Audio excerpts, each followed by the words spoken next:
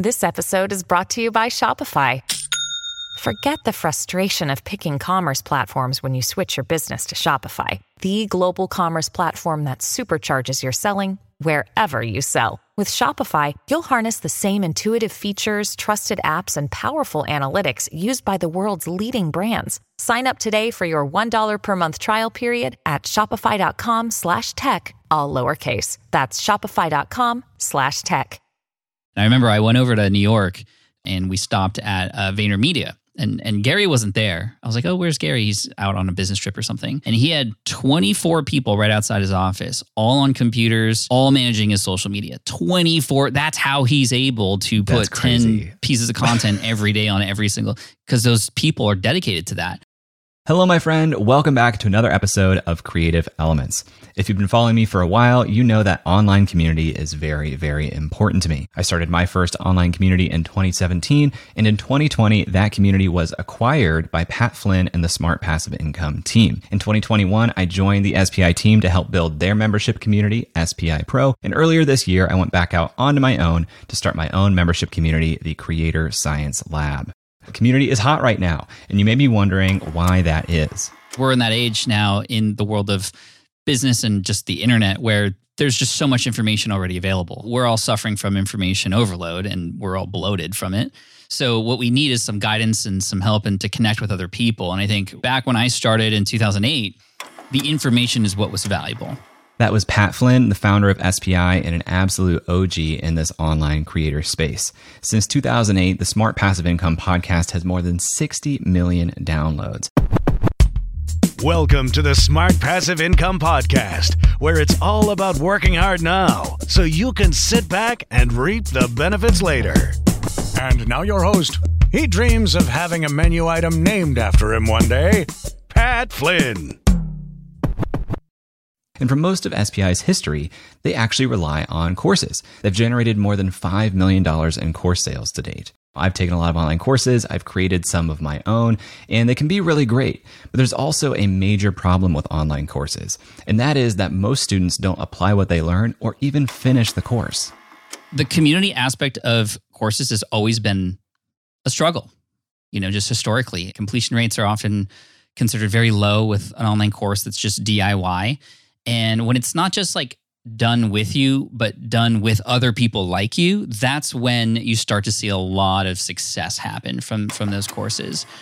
By the way, I'm not just chatting with Pat today. I'm also chatting with his business partner, Matt Gartland. In 2019, Pat acquired Matt's creative agency. And if you want to hear that full episode, you can go back to episode number 22 of this show. It's audio only. It's also linked in the show notes. You can get the full backstory between Matt and Pat there. So in this episode, you'll learn how SPI built and leverages a team, how you can make your first hire as a creator, how to build a tiered membership, and why community is the future of courses. I'd love to hear your thoughts on this episode as you listen. You can find me on Twitter or Instagram at jklaus. Tag me, let me know that you're listening. And if you're here on YouTube, leave a comment. Hit subscribe if you haven't already. That's enough of me. Let's dive in. Let's talk with Matt and Pat.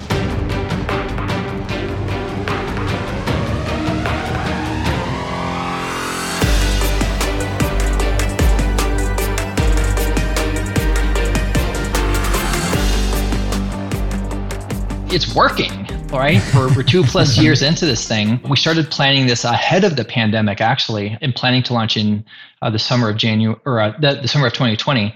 Just so happened the pandemic happened. And like we have such great engagement still, the retention is ridiculously low. Like people are craving these experiences to learn together and kind of like walk together down this digital path of becoming entrepreneurs. I think that's the most important thing to kind of start with is that, you know, this isn't temporary. It's not ephemeral. It's not an add-on sort of product experience. It is the thing that people really want. And we've just been really grateful to have really validated that sort of concept along the way. It's been amazing. I've created products for over a decade now to help this audience, and there's nothing that's provided this kind of feedback ever before. When we launched during the pandemic, it was sort of like a great opportunity to allow people to find each other online And since then, it's just continued to grow and evolve into even more of those connections. And we're looking forward to when those connections can begin happening more regularly in person within the community, which is sort of like kind of what's next for us. In addition to now building other communities that serve different parts of our audience, because we were very, thanks to your help, very clear with who is this for and who is this not for, right? Because if you build a business that wants to help everybody, you're going to help nobody. So we need to focus in, and we did that. And we've since then recently launched the learner community, which is for our beginners, because SPI Pro is for the pros or those who have already established businesses. And we took a lot of what we learned from there when we launched the new community, and it's just been an incredible ride. And you've been a part of that for sure. So thank you. Something that maybe not a lot of people know about the way you guys are going about community is you've really invested in it from a human perspective and like team perspective. And I think it might be an interesting piece of context to share with folks listening to this, just to give kind of an outline of the SPI team in general, because I think it's easy to look at a company and think it's like the one or two people that you see very publicly. And it might be an eye opener for folks to hear just how many people are involved in helping this all come to fruition. So Matt, maybe you can answer and give us a, not necessarily the org chart view, but like help us understand how big is the team and what types of roles do they play? The team is the secret weapon, right? So thanks for even bringing that up, because they deserve an immense amount of credit and shout out. And you were on the team too. You're an alumnus, and we're very proud of that. So quickly, we have three functions, right? Three departments. We have sales and marketing, we have operations, and then the one that we get to celebrate here is the community team that we actually call the community experience team, the CX team. What I think is really magical for us that are creators and really trying to put community potentially at the center of like the business that we're trying to build and grow is that community is our product. So whether, you're a software company and the software then is your product, right? Or if you're a merchant on Shopify, maybe you sell t-shirts, like the t-shirt is your product. It's the thing that is the business, right? And for us, increasingly, we're putting community at the center of the business model. It is our product. And then everything else kind of gets absorbed into that kind of ethos. So we need a dedicated team that's really going to look after this most important part of the business, right? The product. So we have a team of 3 full-time employees. So in-house, on payroll, benefits, the whole kit and caboodle, right? So we have a director, Jillian, who has taken on the baton from you after you've gone full time. She's outstanding. And then we have David and Ashley, 2 phenomenal community managers, each with an explicit focus. And I think that focus is another thing to kind of celebrate and maybe even teach a little bit here for other community builders is like you need to go much, much deeper than just moderating community. I know Pat has a lot to say on this point also. It's about striking real personal relationships. It's about learning about their habits, their personal lives, and being able to kind of connect in that way. So Ashley is hyper focused on our SPI Academy. That's where our learner members live. And then David is entirely focused on our pro community now and lives in that ecosystem. So it's a full-time team of 3, and we take it very seriously. So 3 folks on the community team. You mentioned sales and marketing and the podcasting team. How many people are involved with those efforts? Right now, we have Sandy anchoring that team as our marketing director. She started in spring. We're bringing on, Mandy. Mandy, this is where this gets trippy. We have Mandy anchoring that team as our marketing director. We have just hired Sandy onto Mandy's team as a marketing manager. And then Mindy is on our operations team that supports Mandy and Sandy a lot. So we have a lot of fun with names. That's so fun. Mindy is one of the brightest minds I've ever met. I don't know if I've ever seen a solutions manager on a team ever before, or if I will again, but it's such a unique role that benefits so many people, like the whole organization in a unique way.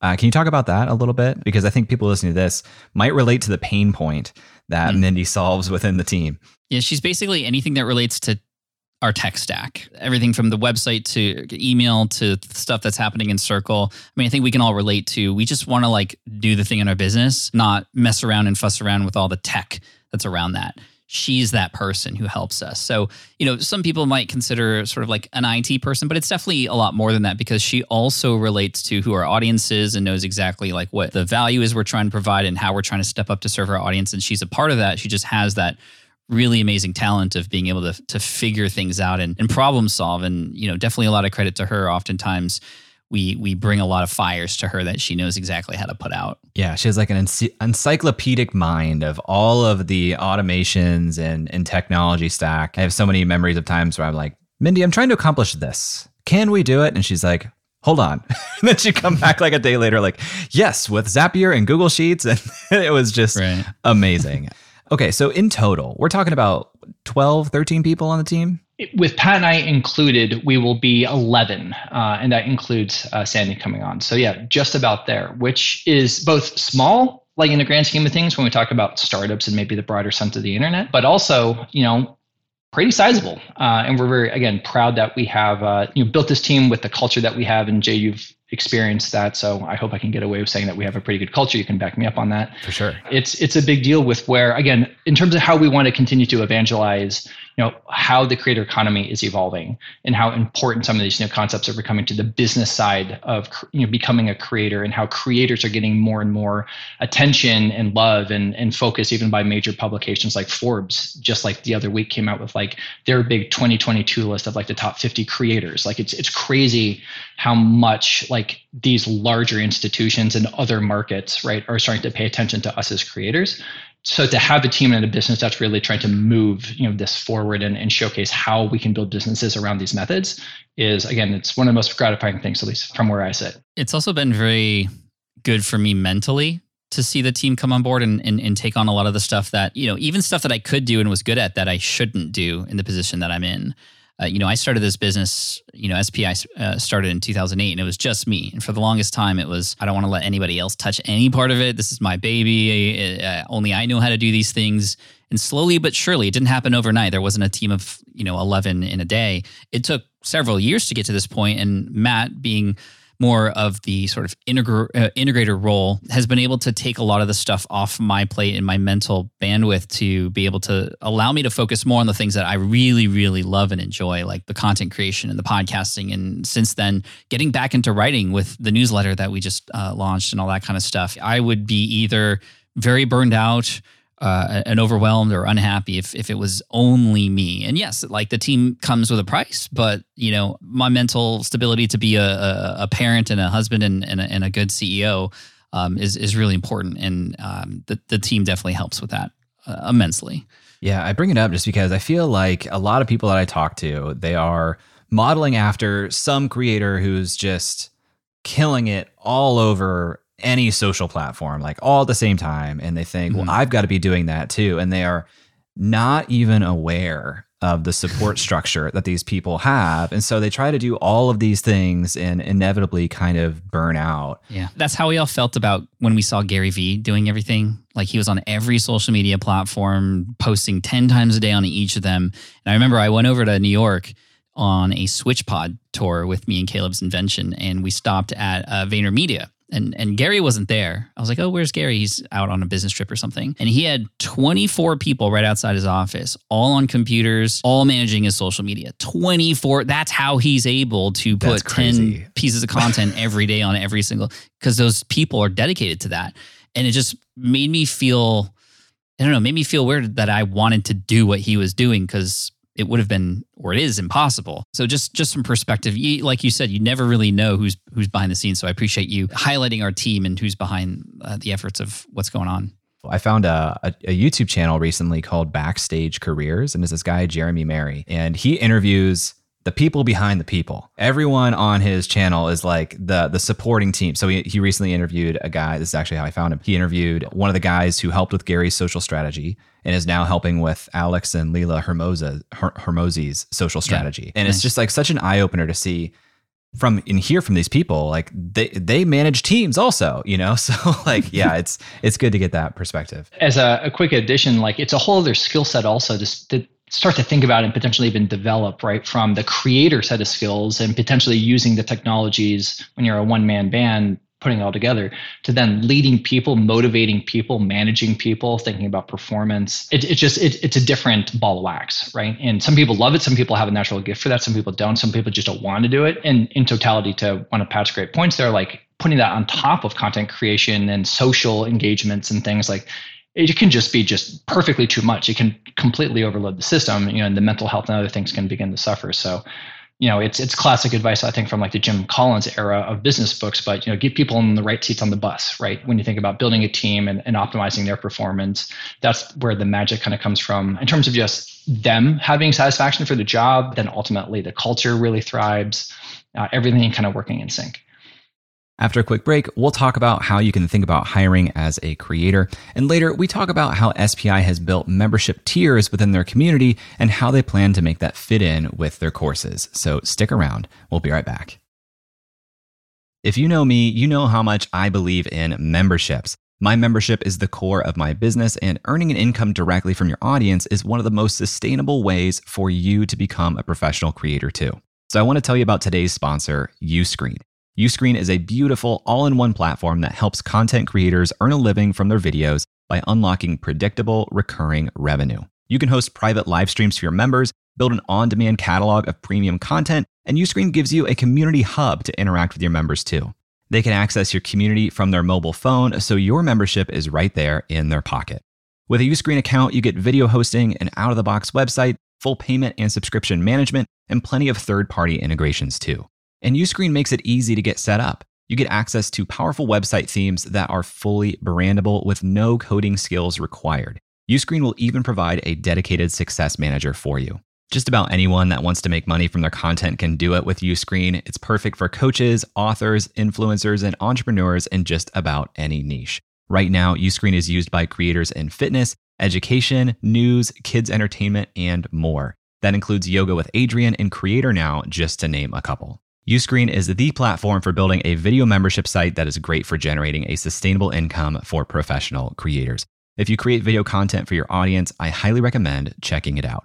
If you're interested in learning more about Uscreen, visit uscreen.link/J. That's uscreen.link/J, and let them know that I sent you. This episode is sponsored by Podcast Movement. For the past decade, Podcast Movement has organized the world's largest gathering of podcasters, featuring thousands of attendees, hundreds of breakout sessions, panels, and workshops, plus the largest trade show in podcasting. Podcast Movement helps podcasters of all experience levels create, grow, and profit from their show. It's suitable for beginners, but you'll also have the opportunity to meet some of the biggest names in the industry.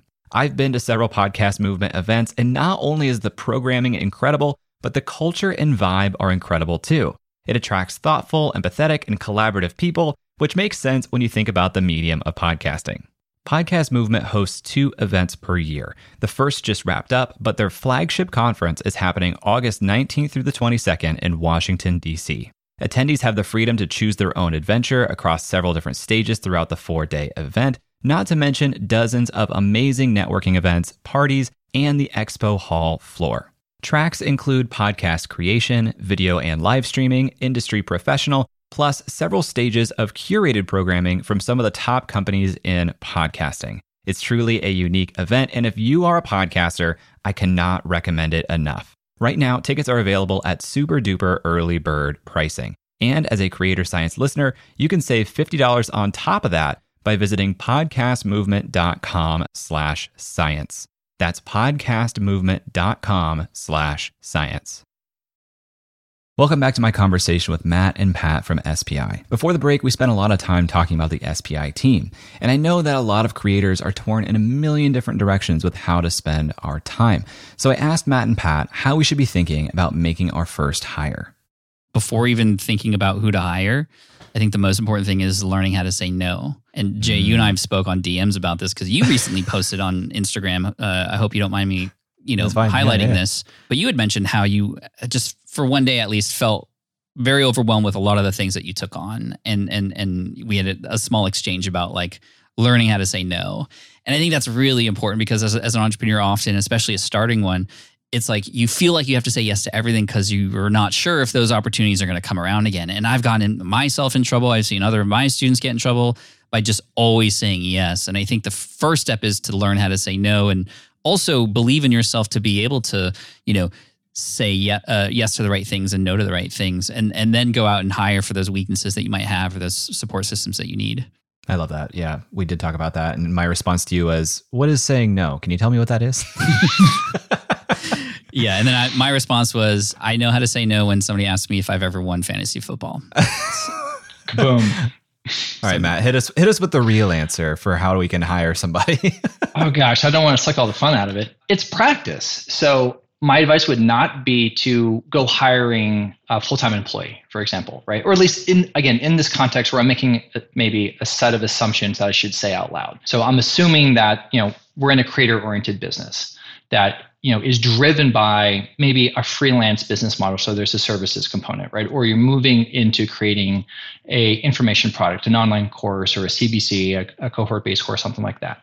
I'm assuming that you are bootstrapping your business, that you don't have outside funding. You're not a tech company raising, buco bucks, right, from investors. These are the assumptions I'm quickly using here for this answer. Inside that frame, hire fractional freelancers, VAs, things like that on contract. Begin to learn how to communicate. Communication is going to be the most important thing throughout this entire, example here. To communicate, here are the goals that I have. These are my expectations. Can I communicate with you to set up, healthy boundaries around what's possible, around scope and time, and ultimately delivery. Right?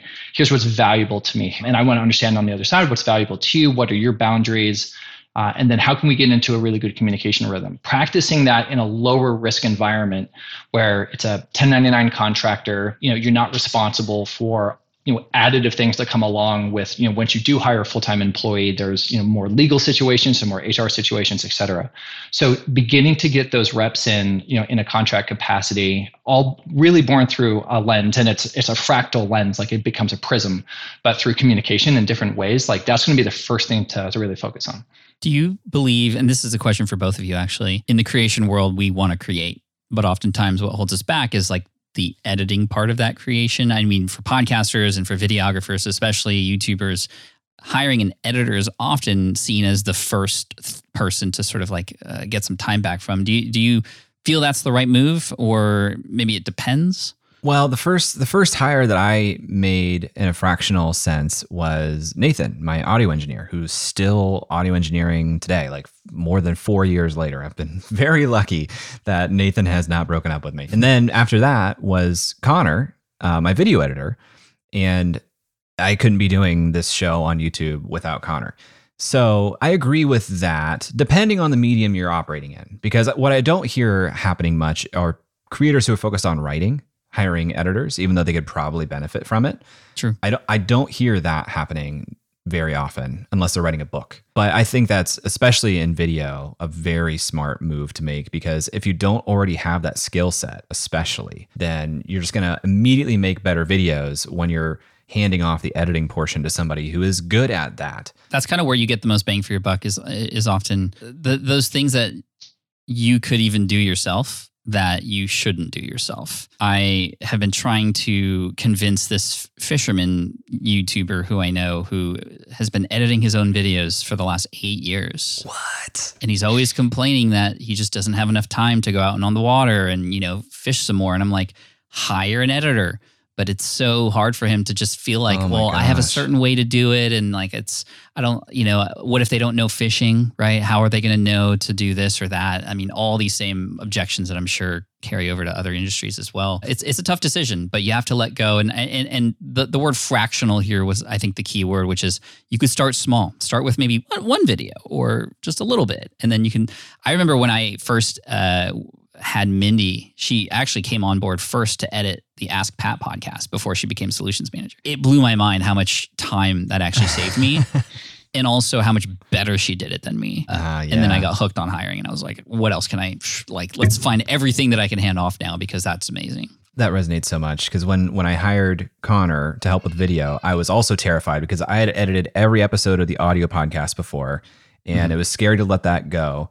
And what we did right was we got like a really big head start. Like we set like a 2-month period of, you're going to edit this episode, but it's not actually going to air for 2 months. So that all along the way, like we practiced, like we were communicating a lot on that first episode to find like our shared vocabulary and our shared aesthetic. And now, I was giving him like annoying level notes of like, this is how I would have changed this, or this is how I would have done that. And now we don't have to do like really any of that. I'm basically just watching for typos or something, and he already knows like this is the shared language of what we're trying to create, and this is the way that we make it. And most of the time I watch through and I'm like, holy crap, that is the coolest animation or thing that I wouldn't have even thought of, and now that's on there. And it's just like this surprise and delight to watch the finished products that I had nothing to do with making. But you made those investments up front, right? Into just the communication, the workflow, and there's the classic adage of measure twice, cut once that might apply there. So that's fantastic. Sorry, Pat, I cut you off. Oh, no. I just had a random question about Jay's awesome illustrations for his podcast episodes. And like, who does that? That is hard to replicate. That is my sister, who is just a part-time illustrator because she likes to do it. She's awesome. I love the artwork. She's like written for The Onion and Reductress and McSweeney. She has a couple of published comic books, and it's all like on the side. So if you have a sister like that, hire her to do your illustration 100%. I'll talk to my parents to maybe that one day. Well, we talked a little bit ago about growth on SPI Pro and the community side of things. And I know you guys, Matt, you mentioned the learner community. You guys have been cooking up a couple different like tiers of membership to your community. And I'm curious to hear how you knew it was time to have multiple tiers and how you went about designing the differences between those experiences for members. The validation came through a couple points, not just one, maybe not 10, but we had 3 or 4 validation points. The largest one was just our application volume and application rejections for SPI Pro. So for SPI Pro, our flagship, it is a gated process. You have to apply. You can't just put in a credit card and get in. And we have enhanced that, that front end experience, including Jay, when you were on the team, over a few iterations. So we've just increasingly seen patterns of, significant amount of declines, not because they aren't good people. Like we get information about them, we study them, but they just aren't ready yet. Like we know that ultimately Pro's not right for them in this current moment of their journey, right? So like we reached out to, a collection, a handful of folks that had declined or had not passed our application process, I should say. And we kind of tested this notion of like, a more beginner-oriented community born with the same ethos of Pro, but calibrated for that kind of entry stage, early stage, creator, entrepreneur, slightly different programming, lighter weight sort of stuff. Would this be of interest? Tested some prices, and overwhelmingly, like through that one vector, was like big thumbs up. Like there was a lot of interest there. And then second, we just have a lot of students who are education products, right? And we have student communities for free that as part of like the post-education experience already on Circle. We deplatformed from Facebook years ago, put that in a separate Circle community that, again, we call the SPI Academy. So we talked to some of those folks. So we started to kind of like coalesce this vision and manifest it together, which is a more entry-level membership community that can still have a lot of guided pathways and support for beginner entrepreneurs without a lot of the pressure that maybe comes along or could be conceived to come along with Pro, because that's, again, more advanced, and situate that very much intertwined with our student groups and where we see the future of really education or our online education going. So that's kind of how we've hooked it all together. And we've rolled that out. I think it launched in early August, and we're around 100 members. We haven't really done a whole ton of marketing, if I'm honest, just trying to really kind of make sure that our systems and methods are all kind of in a good spot before we really try to do scale. In part also, sorry for the long answer, but we are not gating this. So unlike Pro, where we're going to, or where we have an application, we've always had an application, and that we're actually building into a cap. We're only going to ever have 1,000 members in SPI Pro at any given time, and that's it. With the Academy, we're building it in such a way where there's more asynchronous experiences. There's other things at play where we can have a more open-ended kind of limit there. And again, it's not gated. So if you are at that point in your journey where you want to get started, or you are just getting started, like the learner community would be perfect for you. Yeah, it's awesome too, because, we do reject quite a few people from SPI Pro, and now we have a place to send them. Hey, you're not quite ready for Pro, but come into Learner, and then hopefully you'll learn the skills you need to become the Pro. And so now we have, the ability to serve more people in different areas, which is really nice, like what Matt was saying. So I'm glad that we didn't launch with both. I'm happy to say that we mastered Pro and figured that out. And now we're just taking a lot of what we learned now into the learner side of things. And the asynchronous nature of that is great too, because we don't need to dedicate as many team resources and time into it. And yet it could still be very, very helpful. It also gives something for those learners to aspire to as well, which I think is great. That tier is like a precursor to SPI Pro, which was the original community membership that I helped you guys with. What I'm also really interested in is this higher tier that you guys have started putting together in the pro community called MBA, because a lot of people listening to this, they may not have an application process for their community. So they might not have this issue of like, well, some people weren't at the level they needed to be to enter this. But what's interesting about the MBA tier is your existing community, you have these members that are within there that likely want something extra and may even be at a higher, we'll say scale, a higher scale where their problems are different. They'll be willing to pay for solutions to those different problems. Can you talk a little bit about how you've designed that? To be clear on the front end, this isn't like a formal MBA program where you get like a really awesome, piece of paper that you can frame and put on your wall and say like, hey, I got an MBA from Harvard. And we could do that if we want to. We could move in that direction, but we chose that term, or at least it really resonated with me, because business is the tentpole, right? Where we have pro, and pro is really built around, actually, quite frankly, like Pat and the avatar. Pat, it's built around a lot of creator methods and strategies and concepts. So podcasting, email marketing, growth strategies. With MBA, it's about your business. It's about working on your business, not in your business. So we're talking about business models. We're talking about budgets and P&Ls. We're talking about mitigating risk in business. I had and organized a special event today, exclusive to the MBA members, with my general counsel. And we talked about all manner of like legal things to help mitigate different risks that they're starting to encounter as they're growing their businesses. So it's that attitude of like, okay, cool. I have something that's working. I have traction. I have a podcast that's growing. I have my coaching business that's growing also. I'm maybe still a one-man band, or I have just a partner as well. And I'm starting to feel a little bit trapped in this thing I've created. How do I step out of myself? How do I think about working on the business? Let me surround myself with people that are thinking similarly. That's in the nutshell kind of what we're trying to do is help people fundamentally change the trajectory of their business by really concentrating on their business. And like you said, Jay, we started to notice a certain set of creators within SPI Pro who had a different set of problems, sort of a upscale set of problems. And that's when you start to begin to wonder, might we be able to create something in addition to what we already offer that could be at a higher price, which is what we did.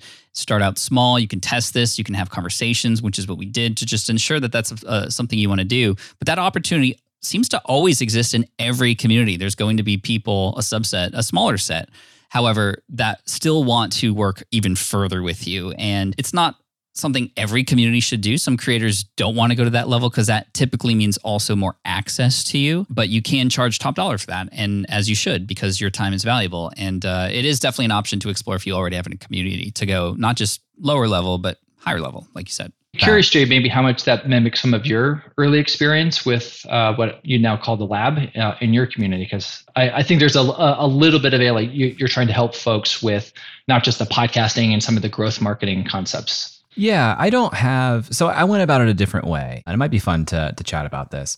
So I only allow people to join for a year at a time. There's no monthly memberships at all. But I do have two pricing tiers, and the higher price tier that I call the VIP level includes 4 30-minute one-on-one calls with me that they can schedule at their leisure throughout a 12-month period. So it's very similar in that way, in that like the reason people would buy and do buy the second tier is extended access to me. But even the lower tier, my explicit promise for my community is a lot of access to me. So it's been interesting to kind of toe the line between the differences there. Now, the main way I've done that is just like you actually schedule that time. You have a dedicated SavvyCal link for how to set that time with me, and the other tier doesn't. But as you guys are thinking about this, and you have this higher price tier, how do you toe the line between how you allocate your time and your access even in that tier? Because you can likely have dozens, maybe even hundreds of members in that upper tier at some point. And if you guys are giving more access to you two, how do you plan for that? The first thing is that we actually don't have Pat involved, at least not yet. So that's one way to safeguard Pat's time. to have him, again, focus really on the creation side of the business and more energy into our Unstuck newsletter. That's doing really well. That's the new thing. Just more on the podcast, et cetera, right? So with me running the business more fully, Pat really now more fully back in creator mode, that it has been a really effective way to bring more like boundaries, I think, to your prompt, just around managing time and energy and making sure that we're focusing on the right things for the company, right? That's not to say that we won't get Pat bled in on certain special events, and this is still new. The MBA community has only been out there really in the same time frame as Learner has. But the intention is to not have to burden Pat with that. And really a lot of the programming is built around at least like my acumen and I guess my trajectory, right? But there's a lot more than that also in terms of, throttling for at least then on my side, like time and energy and boundaries. I also use SavvyCal for similar mechanics around scheduling. So some similar crossover there. Increasingly, we're building into, that network effect with our members, some shared challenges. We have a challenge going on right now related to budgeting. I'm starting to create habitualized rituals within the community. And I know you do this too, but where they're declaring commitments around what their business is and what they're working on, and then holding each other accountable for like progress reports and stuff like that has been one of the most effective rituals that I've established thus far.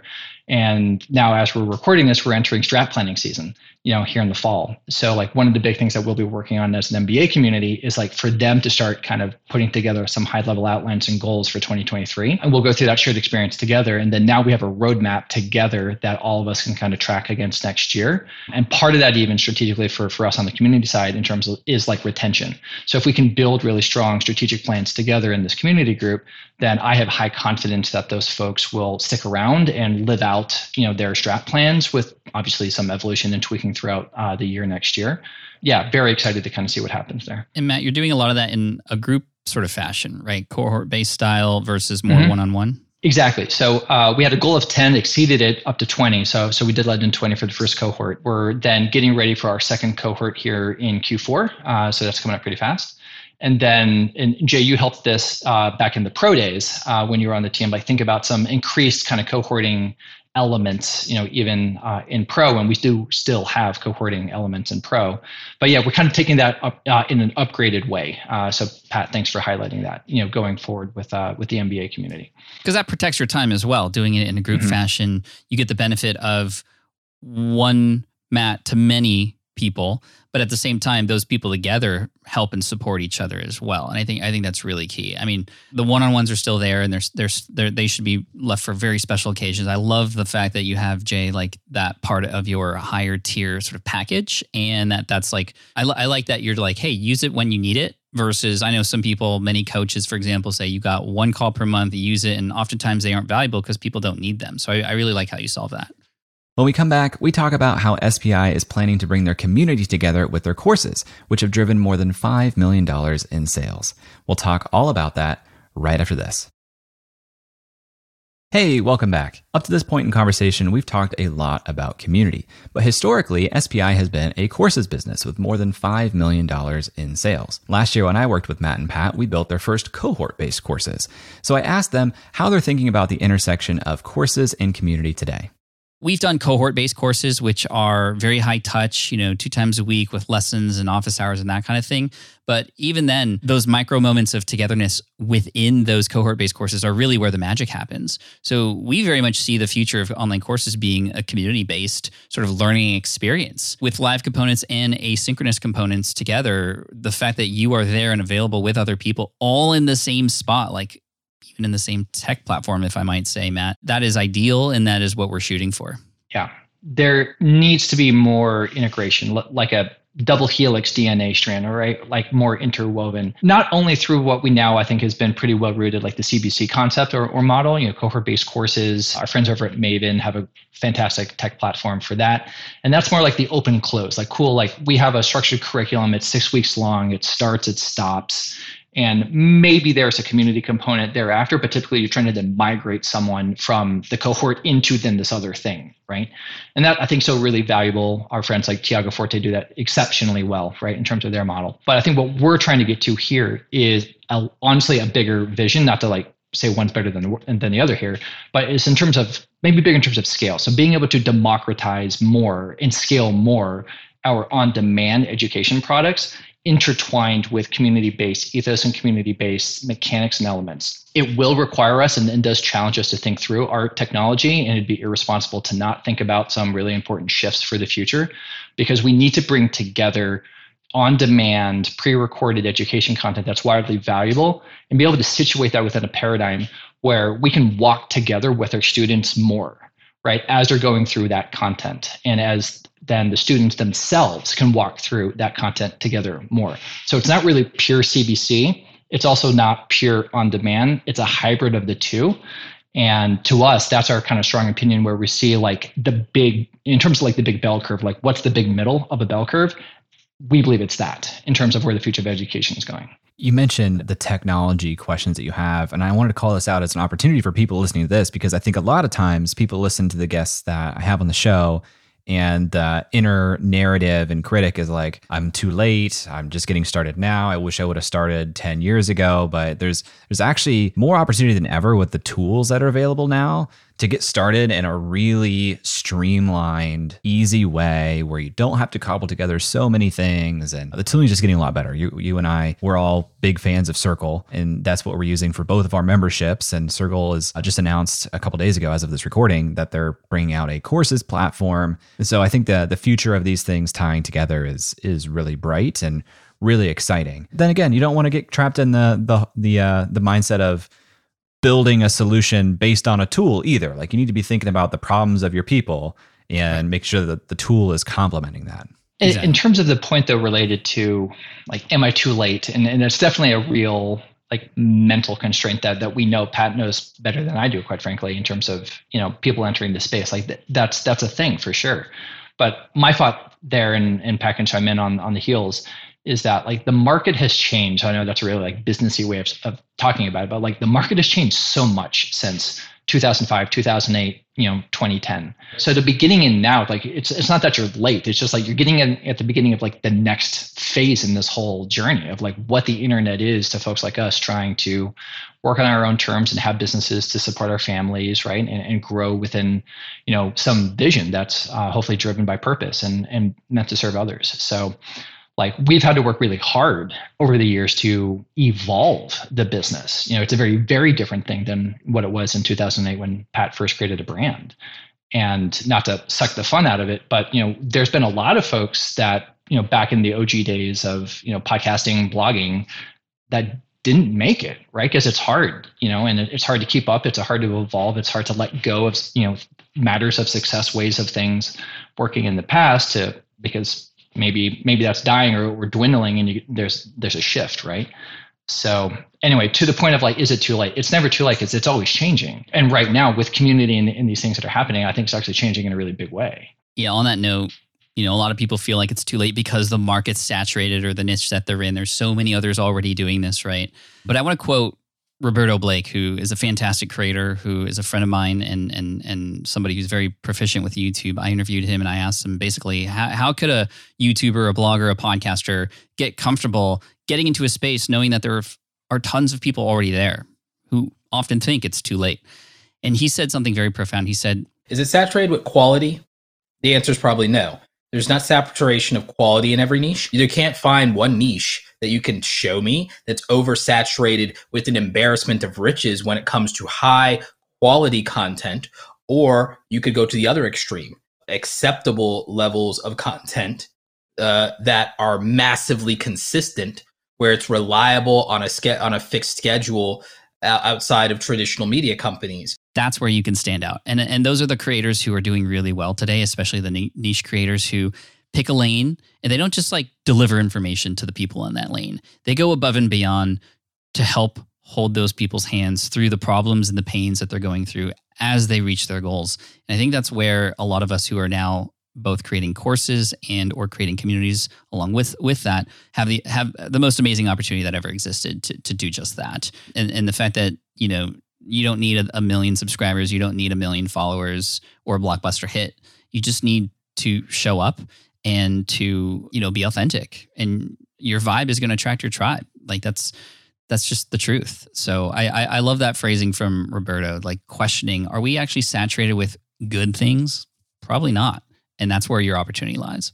One other evolution that you guys have put out into the world recently is the Unstuck newsletter, bringing the SPI newsletter back. And Pat, I listened to your podcast episode talking about this and saying that you may have initially been wrong about your thoughts on email, and this is how things are changing.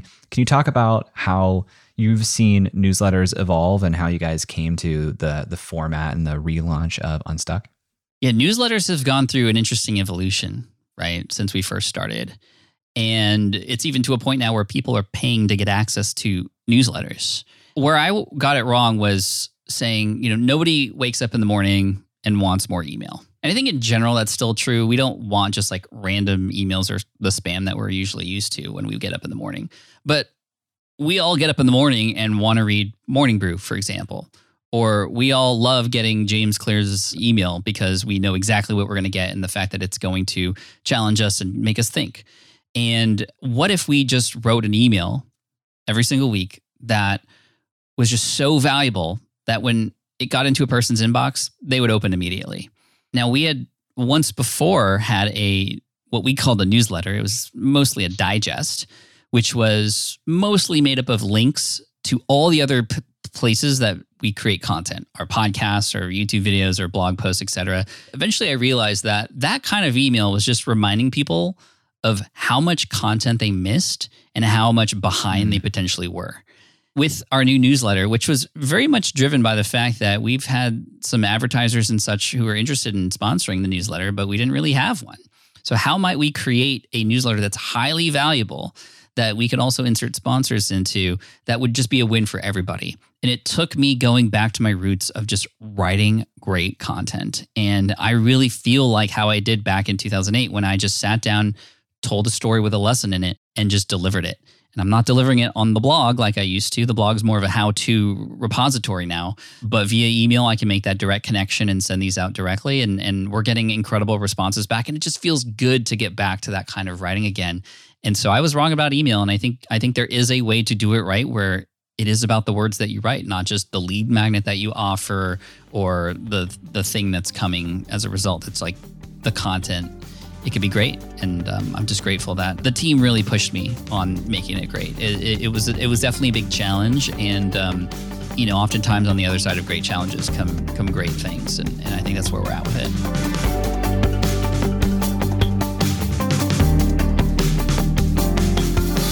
It was awesome catching up with Matt and Pat. The way they think about community really resonates with me, and they've built an incredible team to make it happen. If you want to learn more about SPI or their communities, go to smartpassiveincome.com.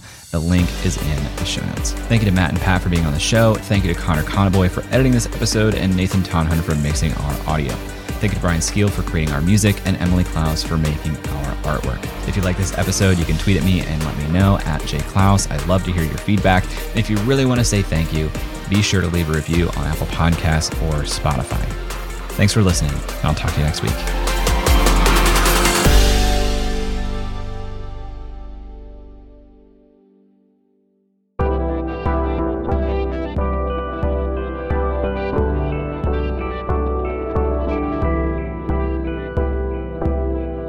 The Podglomerate, a sonic universe.